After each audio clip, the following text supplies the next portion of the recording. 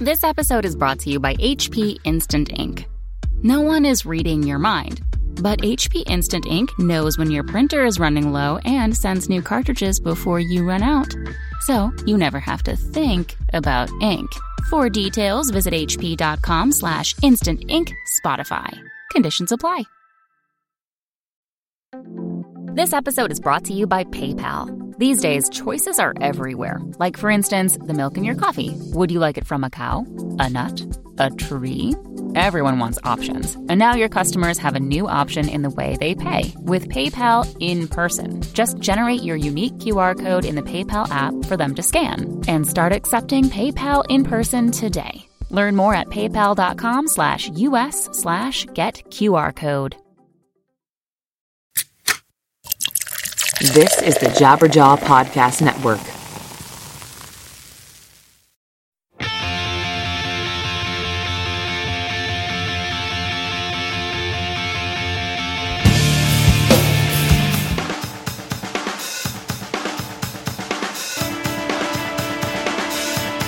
Forgive me for running off to find the one thing.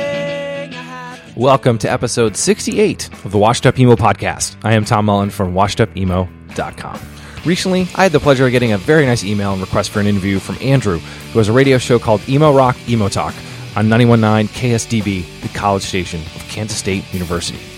Andrew really knew his history, and I was honored to share the airways with his selections of tunes and an interview that he also did with Modern Baseball. Andrew was kind enough to record this recent airing of Emo Rock, Emo Talk for you to hear as well. So we discussed DIY culture, college radio, being positive, and what else? Emo music. As a reminder, I'm always available to chat about music at WashedUpEmo on Twitter, admin at washedupemo.com for email, or shoot me a note on the Facebook page. And be sure to follow Andrew's show as well. Once again, this is episode 68 of the Washed Up Emo podcast. Emo Rock, Emo Talk, right here on 91.9 KSDB, of course, the radio station of Kansas State University. My name is Andrew, and you could follow the show on Twitter at EmoRock919. And coming up next is something incredibly special I got to do this weekend. I actually got to interview a famous blogger/podcaster who is all about emo music. Tom Mullen got his roots in college radio, and he also caught the fever for emo. And almost 20 years later, this guy is still a huge lover of the genre, promotes everything it's about, and I just love the content the person produces because he's really positive about everything. And not only that, but he encourages people to do what I try to encourage people to do too, and that is to delve deeper into emo music than what the mid-2000s would lead you to believe. So next up, you're going to hear me speak with Tom, and we talked about emo music, positivity, DIY, college radio, you name it. It's just fantastic. So here's my interview with Tom Mullen. Definitely consider you somewhat of an inspiration just because someone who's so active, just as a promoter and endorser of and a lover of music, I take a lot of inspiration from that personally. And, you know, I remember reading a blog post from you once just how college radio helped spur your interest in emo music. Is that correct? Yes, it is. Well, how did you get involved with your college's radio station?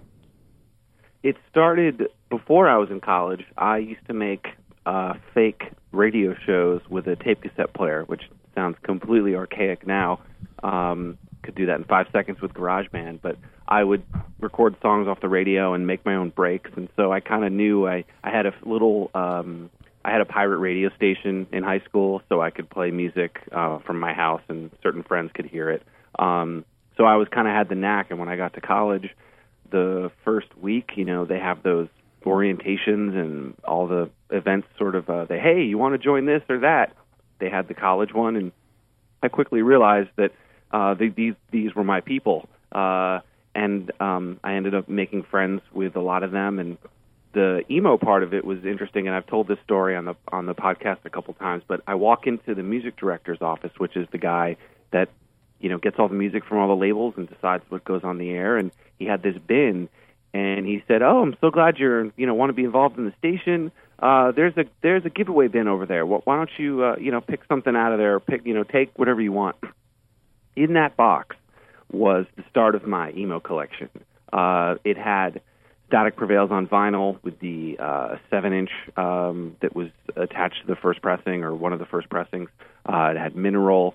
It had all this Deep Elm stuff in there. And so I kind of looked back at him and said, "Are you sure? All of this is giveaway?" He's like, yeah, all of it. I was like, okay. So I must have taken about 20, 25 things, and that was my start.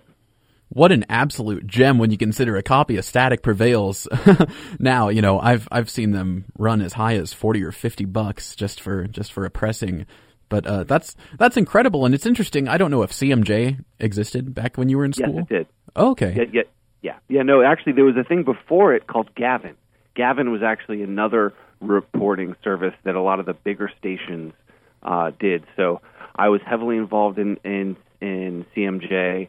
Our station charted every week. I was a big proponent of that. We used to not get a lot of records and music, and I started, reaching out to labels and explaining to them what we were doing. And no offense to the people before, I was sort of help running, but they weren't as diverse a music fan. They might have been really a big fan about one genre or one scene, but they weren't really big into understanding a lot of them. Like, I knew the techno labels, I knew the Britpop or the indie rock labels, I knew the punk and hardcore, and so I had staff that knew the other ones, and we were able to really expand our collection. And with that, we would get asked to come up, to CMJ for if it was, to meet all these labels, or the music director and I became really good friends, and and a couple other people on the staff, we would go up. I think we went up 2 years out of the 4. I'm not remembering, but that was a huge proponent to get up there in New York and meet these people face to face, because we wanted to be involved. Well, out here in Kansas, whenever we see like October pop up, this last year my mouth was absolutely watering looking at the Top Shelf Records showcase, the Run for Cover showcase, and it's kind of hard making that trip to New York City all the way from Kansas. So we haven't got to go there or anything like that yet, but it's just been such a blast being involved with college radio because, looking at our stack of records right now, here we have the new Modern Baseball, we have the new Teen Suicide, and all sorts of cool stuff like that. And it sounds like college radio was maybe really influential on you, but how did it change the direction of your career path?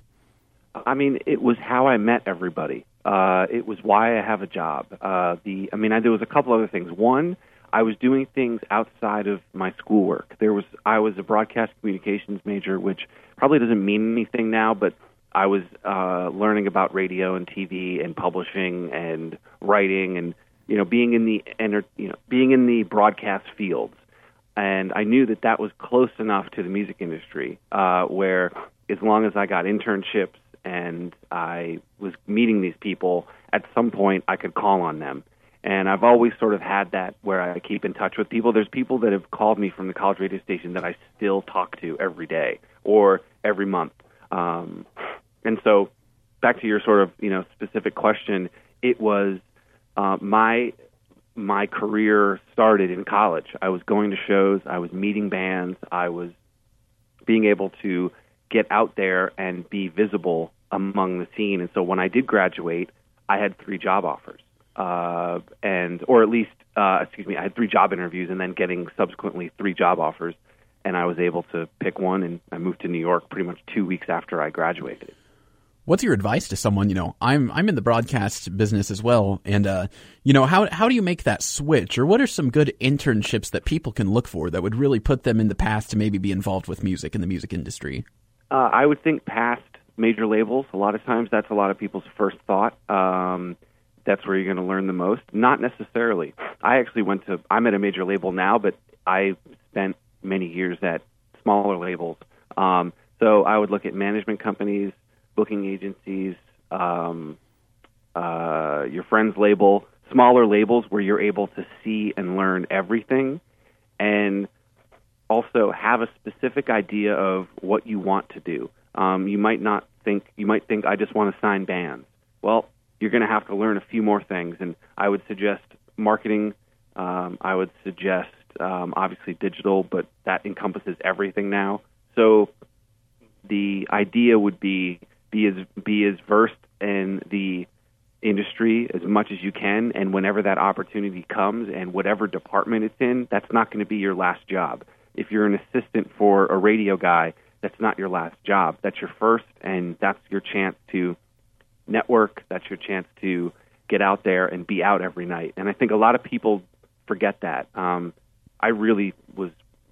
was out. I mean, in college, I was out 3 nights a week. And when I moved to New York and I was at a label, I mean, it was at least 2 to 3 nights a week and weekends, out at shows, out at events, seeing people, connecting. And from then, that's how you're going to get a job. It's not going to be from, a lot of times it's not based on your work. It's the who you know. And it's for music, that's definitely it. Well, and even broadcasting as a whole, you know, that really seems to be the case after, you know, going through 3.5 years of this. That definitely seems more accurate than not. But how do you deal maybe with you started Washed Up Emo in what, 2007? Yeah. How do you deal with people who sort of look down their nose at emo music, especially in the grand scheme of indie music? You know, it's interesting to see reviews in big publications about records out of our genre. They get a really nice review, but then they kind of have that addendum at the end, like, well, it was a great record for an emo record. How do you kind of deal with that elitist mentality that appears at times? It's been insanely frustrating, and why I started the site. Well, 2 reasons. One, because of that, I wanted people to remember this music as important, and as part of the independent punk scene, it is different and it is important. The other issue was the mid-2000s and the profiting and the sort of commercialism of it went on its head, and that was entirely frustrating. So I'm probably more frustrated with that than the press outlets. I mean, with the emo revival, I started seeing it, 2009 especially, started feeling more people talking about it. Like, where were all these people 2 years ago, 3 years ago, 5 years ago? They weren't writing about it, and now they are. And there's two. I think one is that the people that were my age are in positions now to write, and so they remember the 90s, and so now they're writing about the bands of the 2010s that sound like the 90s, or at least there's a more of a correlation. So maybe that's it, because someone's hired and they're writing about it. That's one thing. But back to your question about why are they doing a dig on it, I just think it's the easy way out for someone to make themselves still look cool by making fun of it, and it's sort of accepted. I think my whole life, or at least the last 9 years of plus of this, is remember the bands, remember for what it is, and hopefully there's someone that gets into the scene today that understands the entire history, not just the 2010s, not just the 90s, not just the mid-2000s, but everything, and understand it as a whole. And I don't know if they ever will, but I think, there'll always be some crappy BuzzFeed article out, and that's just going to always be the case. The name and the word is associated with something that got really, really popular. And I think we're forever going to be fighting that in press and also the public's eye. Well, and Tom, it seems like you do a great job of being a documentarian of what the scene actually is and not what some people make it out to be, just because, of course, as the listeners may not know, you run Washed Up Emo, which is a podcast and a blog, and then you run Is This Band Emo.com, which it's a really fun search engine, and if you haven't checked it out, definitely check it out, because not only will it give you a few chuckles, it'll give you some good insight onto some of the bands within the scene. Maybe adding on top of that, how do you deal with internet trolls? Because it seems like you have a lot of fun with what you do, and you definitely should, because I enjoy a lot of your media. But I heard a portion of your interview with Eric from Dowsing, and I agree that certain communities, such as Reddit, can come across as really hyper-elitist and pretentious. And do you think that's maybe detrimental to the scene as well? Yes, and there's a lot of message boards. Excuse me, God, I'm sounding dated again. There's a lot of Facebook groups that are also not inviting, and at times I've been accused of it. I feel like I've been it from the get-go, so I'm able to sort of have a little more leeway. But if someone doesn't say something right, or someone doesn't present something a certain way, or you forget a comma, there's just this instant, if you make fun of Brand New, you're going to be raked over the coals by their fans, just like Bieber, and not to that same degree. But there's I don't know, I'm not like I'm anti-establishment, but I just try to look at it from a different way. And I think, when I make fun of a mid-2000s band, or I let people know about something that I feel, and there's this backlash, it's interesting to see where people have started listening or where people have their reference. And it's actually interesting to see where people sort of come from and what they're thinking about. It's something that I deal with every day. I always worry when I post something. Like there was a sheet of tickets that I posted. I saved every show I've ever gone to that actually had a ticket. A lot of shows are just, you get your X on your hand and then you walk in. But every show I've had a ticket I've actually saved. And there was this one sheet that I posted, and I think it had a Vanilla Ice ticket on it, but it was like not his heyday. It was like his metal phase. And if you don't know his Vanilla Ice's metal phase, it's worth a couple YouTube searches. So a friend and I thought it'd be really hilarious to go. And we went. We actually got an ID from him, like a radio ID. I got to get a photo with him, which I actually just found the photo the other day. And it was funny. And so that sheet was on there with all these other like really cool shows. And all anyone did was just talk on that, or there was an Insane Clown Posse ticket too, which was work-related. Like I had a work show there with an opening band. So it's just like they didn't understand the whole concept, and they just, sat there and trolled. And I guess if you're putting yourself out there, you're going to have to deal with it. Well, it's just fascinating to see, we live in a time and place where I feel like there's just so much like hate and vitriol on the internet, and it's weird to see someone who's so positive in so many different ways just get torn to shreds. Like I remember a couple weeks ago you posted a picture. Kyle Fiesel from Real Friends was sporting a "Make Emo Great Again" shirt, and I think that's cool just because it shows something's had some sort of an impact on him, and people only wanted to comment "Real Friends sucks." Yeah, I was actually really surprised. I thought, and I'm glad you remembered that one because that was also in my head. I was trying to remember what the other one was. That was crazy. I was like, look at this guy. He actually bought this T-shirt. I didn't even send it to him. He bought it, wore it in like a promo thing, and, was excited. And I remember tweeting at him or DMing him and being like, hey, like that was really cool. Like, thank you so much. And he's like, oh, no, I love what you guys are doing and, blah, blah, blah. And then for me to post it, I thought it was just going to be like, oh, man, that's so cool. They're wearing Tom's shirt. And it was everyone hates them. I had no idea. Like, that's when I feel like I'm like stuck in an office too long, when I realize everyone hates Real Friends. But is that just, Absolute Punk was the same way when I worked at Equal Vision. We would post about a band, and there would be these same 10 people would just be like, why don't they just put out Bane records? Those guys suck. That's all the posts used to be on Absolute Punk. And so you would read that versus thinking how many people looked at that, never commented, and was cool, and moved on. But for some reason, because someone leaves a comment, that's what you think it is. So I was really frustrated. I bet there's a lot of people that looked at that Real Friends thing and was cool.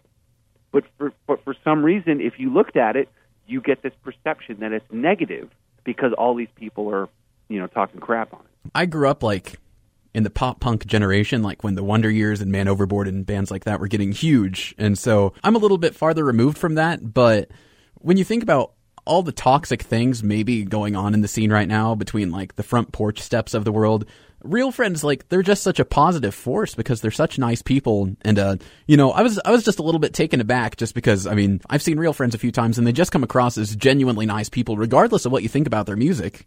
Yeah, that was very interesting. And I was definitely, so I looked at the demographics of the Facebook page and I realized that the majority of the fans are, I hope I don't mess this up, but it was mid-20s. A lot of people were mid-20s.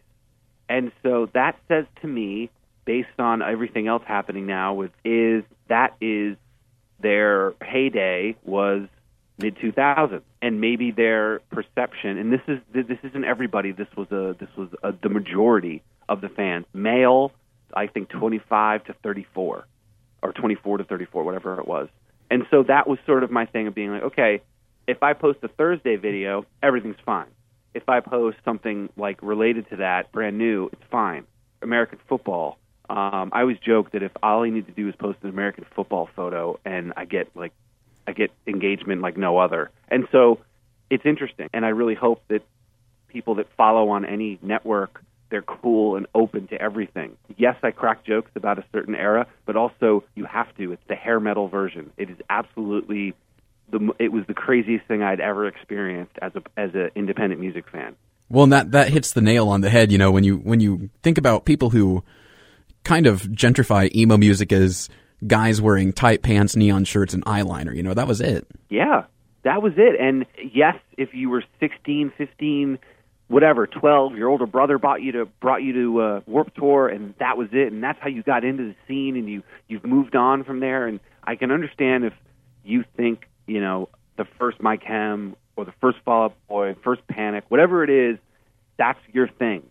But to think that that's it, and to think that it starts and ends from that era is the most frustrating thing I've had to deal with. And there's a lot of DJ nights now, and there's amazing ones that play everything, and there's ones that just play that era, and I think it's a detriment to the word and the scene, because it's not as, I think a lot of those bands and those tours were very similar, the same sound, the same type of look, and that happened over time. This isn't the first scene to have that happen. But what was interesting to me was back in the day, in the 90s, or even now, 2010s, there's acoustic bands playing with punk bands, playing with indie rock bands, and it all is this community.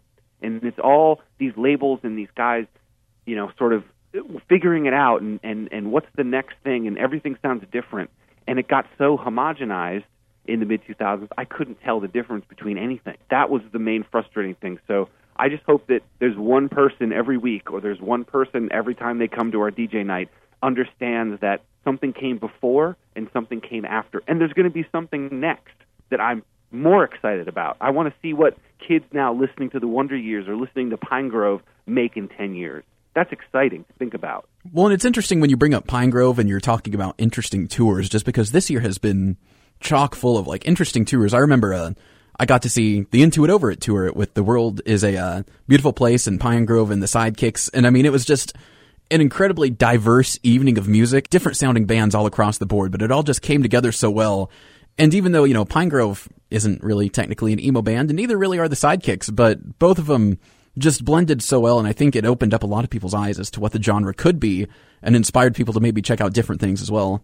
Exactly, and I think this independent punk, independent scene is what that is. These bands aren't huge. These bands deserve our support, and a lot of times someone, I think, gets bummed out when maybe I support them or maybe I talk about them, and they're like, oh, crap, now they're labeled as emo. But emo core was a genre, and there's all these... Genre is ridiculous. But it's classifying, and it's helped someone understand what something is. And I think nowadays, when if this supposed genre has a, you know, whatever 30-year or 40-year sort of life to it, it has morphed and changed, and it's more the independent spirit of these bands that I take something from. I can see something in Turnover that I can see connect. I can see something in Pine Grove that connects. You know, I ended up talking to those guys at South by Southwest, and, you know, they were like punk kids that were just playing, you know, what they wanted, and I think that's that feeling. I don't see that from Black Veil Bride. I see something completely different that does not connect at all. Well, maybe shifting our focus here, you know, it's when you talk about the spirit of punk, I mean, I think punk and emo as a whole, you could stretch these boundaries so much more than you used to, and you wouldn't necessarily be wrong and you wouldn't necessarily be right. And I think it's to the point where maybe there's a growing number of people who really don't care who don't care. You know, it's like the Jawbreaker song. You know, who's punk, what's the score? But what are some of your favorite records that have come out so far this year? I'm just curious to know. That is a great question, and I'm usually horrible with this answer, so you might have to edit. I always forget what stuff comes out. Man, you might have stumped me. I mean, definitely the Hotelier record I really like. Dowsing, the record on Asian Man. Man, I'm blanking.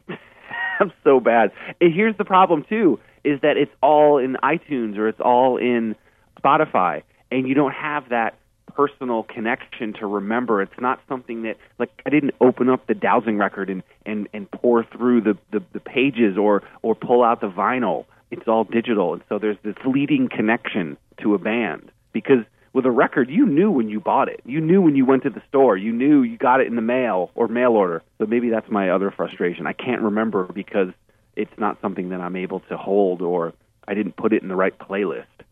Oh, I would agree with that. I mean, it's especially a little bit frustrating in a year where I feel like this whole last 12 months, especially, I kind of want to include Harmlessness and some of those other records in there. This last 12 months has just been absolutely ridiculous as far as music goes. I think people I know get frustrated with me just because generally if I do tweet about something or Facebook about something, it's going to be music related. Like, hey, check out this band. Unfortunately, no one really cares, but there's just been so much great music, and you make a great point. Whereas it's really easy to forget about some of these great releases. If you had to pick one favorite older emo band, what would you pick?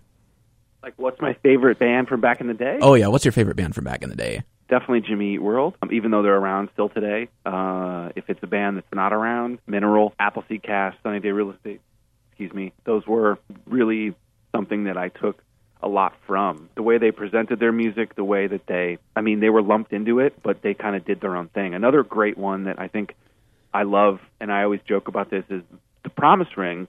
Fantastic band, still doing stuff randomly, but I almost love Davey and Dan's other band, Maritime, more, because they had more music. It's like super poppy, which I'm totally a sucker for, like a hook, and I love what they're doing after, and that's the other part that I love. Chris Simpson from Mineral does this thing called Zookeeper, which is him solo, and it's beautiful. And so these sort of, Jeff Caudell from Game Face has his own solo stuff. I could go on and on. Like, all these guys have this other thing. They're still making music, and that's what I get excited about. I want these guys to be making music for as long as they want to, and that's sort of the other part about the older bands. I love it when they're still going. Well, it's interesting here in Kansas, Matt Pryor and Josh Berwinger, by my standards, they're pretty old now, but they're still kicking. You walk around Lawrence, those guys are still playing local shows. The anniversary is reuniting. I mean, it's interesting to see this like energy still buzzing within the community for all of these older bands. Yeah, and I could go on and on about sort of the analytics and sort of the why and what bands stick around, but it really is. There's this thing of what bands stick around, what bands don't, which ones connect, which ones don't. And for Matt, he's obviously the Get Up Kids had a really good push. They did tours with Weezer. They did lots of things. They had a huge Vagrant Across America tour. They got in the faces of a lot of people and a lot of older brothers that passed that down to the younger brother and sister. And Matt's done solo stuff. I've actually gotten to work with Matt on solo stuff, and then Josh too. He's never stopped making music, and there were shows I saw with him in Brooklyn. There's 10 people, but he's still doing it, and the anniversary coming back is fantastic. I'm really, really excited for them to come back and play shows, and that's all you want. You want them to be happy. Talking about Jimmy Eat World, even, I think there's like a sense of entitlement among fans almost, just because I've noticed with like, Jimmy Eat World saves the day, even Brand New to an extent. Like, some of these younger fans are really frustrated when these bands put out music that doesn't sound like their old music, but they also don't pay attention to the fact that like these guys are successful enough musicians, they're artists, they're able to make the music they want well into their later 30s and early 40s, and like I think that's just absolutely beautiful when you consider like a man who could possibly even be 40 years old, like writing what's technically emo music. Yeah, I would actually be really bummed if, my theory is if Jimmy Eat World didn't have the middle happen, there would not be a band anymore. And so if you're expecting to hear Futures and Bleed American or Static again or Clarity, it's not happening. You can still see the lineage. And I've had the pleasure of talking to a lot of them. I'm an insane fan. They know it. And, met the person that runs their fan site. You should take the ride with an artist and look at these records. And yes, you might not like track 8 on Invented, or maybe you didn't dig Chase This Light, which I think is an amazing record. Still go for the ride with them, because you're going to hear a little bit of Clarity in one of the songs. You're going to hear a little bit of Futures, and maybe they have another record in them that gets to that point of mass consumption. And if they don't, I'm still happy because they're still around. I hope that people have that thought. Again, you're right. The trolls, they're just going to say, doesn't sound like Clarity, next. But I'd be bored as a musician. I was a musician. I'd be bored if I made the same record every time. And not to bust on NoFX, but, I can't do that. Kind of how I grew out of my pop punk phase, for instance. You can only listen to the same Man Overboard record so many times. And when you realize, these people are maybe 28, 29 years old, singing songs about high school affairs. That's just hard for me to relate to as a 23-year-old. Granted, even a 22 or 21-year-old, it's like I don't necessarily want to listen to that anymore. So I mean, I think there's such a high ceiling on creativity in our genre that maybe isn't in place other places. Yeah, and I think there's a chance for these bands, and Man Overboard could come out with something. I mean, Pianos Become the Teeth had a different record. Title Fight kind of tried to change the thing a little bit. I think the Hoteliers definitely changed over the years. And just to give kind of a crazy example that it's not even emo is, and maybe people know this story, but I mean, Bob Dylan had so many different styles over the years. Oh, yeah. Gospel. He played rock. He played like almost jam bandy. He did a singer-songwriter. I mean, when he went electric, people booed and left. They booed him. Like, think if, I don't know, Jimmy Eat World comes out with like a gospel record and everybody just starts booing. But over time, you could see that was him wanting to do what he wants. And now, Dylan's covering Sinatra tunes because that's what he wants to do. And so you should respect, obviously you do, or most people do, but that breadth of his career, and everyone's wanting him to just do the acoustic song. And I think that's a detriment to someone as an artist. And I try and look past that. I really do. Maybe turning an eye to the political side of things, I think emo music tends to be just a little bit progressive on the social side of things. And do you think that's a good thing that some of these bands are coming out in favor of these things? I'm a little taken aback that like bands are willing to come out this strongly, but I think it's incredible myself. And has this always been a thing in emo music, or do you think this is something new? I hate to get into the political thing, so if I screw up and everyone's rolling their eyes, I apologize ahead of time. But I think there's something different with saying that you're something online versus doing something. Now, that changing your profile, awareness, letting people understand how you as a band feel about something, fantastic. Maybe that turns somebody else, but I think it's really fleeting. It's as fleeting as a like on Instagram or a heart on Instagram. Yes, I saw that Andrew liked my photo on Washed Up Emo, but did it go any farther than that? And I think in the political realm, yes, there was Food Not Bombs, or there was all these things in the punk hardcore scene that there was people that did that. There was definitely action related to it. There are bands that have been a part of a lot of amazing things with that. I just think today, I don't know how much of an impact that's making, and maybe we won't know. Maybe we won't know until years later. But it just seems people can say whatever they want now, and it's sometimes, to me, fleeting. Isn't it hard trying to keep up with what you're supposed to be offended about any certain day, Yeah, I've definitely said stuff where people write me, or like I did the Hillary Bernie meme where you put like Bernie was like super down, with something, yeah, sort of like the simple thing. And I had friends I'm really good friends with, like, be really offended. And I was like, I would do it if it was two dudes. I would do it if it was two girls. It's funny. There's always someone that's just like the not the big fan, or they only know the one song, and that's okay. And so it wasn't like a male female, but people took it like she's dumb. I'm like, no, she's a popular kid that didn't get into the punk rock scene, and Bernie happened to. That's it. But people took a really big offense to it. I was fascinated, and I tried to, fix it, but it just seemed like the damage was done. I had, offended people, but again, they didn't understand the context. And I've told this story again before, but Bernie, on the podcast, Bernie, I grew up in Vermont, and so Bernie Sanders was the mayor when I was growing up. Really? And and there's an amazing Vice article on Bernie that came out last year, a year and a half ago. Paul Blest wrote it, and it talks about this punk rock club that his wife started. That's how I started going to shows in Vermont. It's called 242 Main. It's actually been, I'm getting this wrong if it's been around as long as Gilman Street or a little bit longer, but it's this teen center that was started, and obviously it wasn't always a punk, didn't just do punk rock shows, but it had a lot of events and things. That's where I saw all the shows.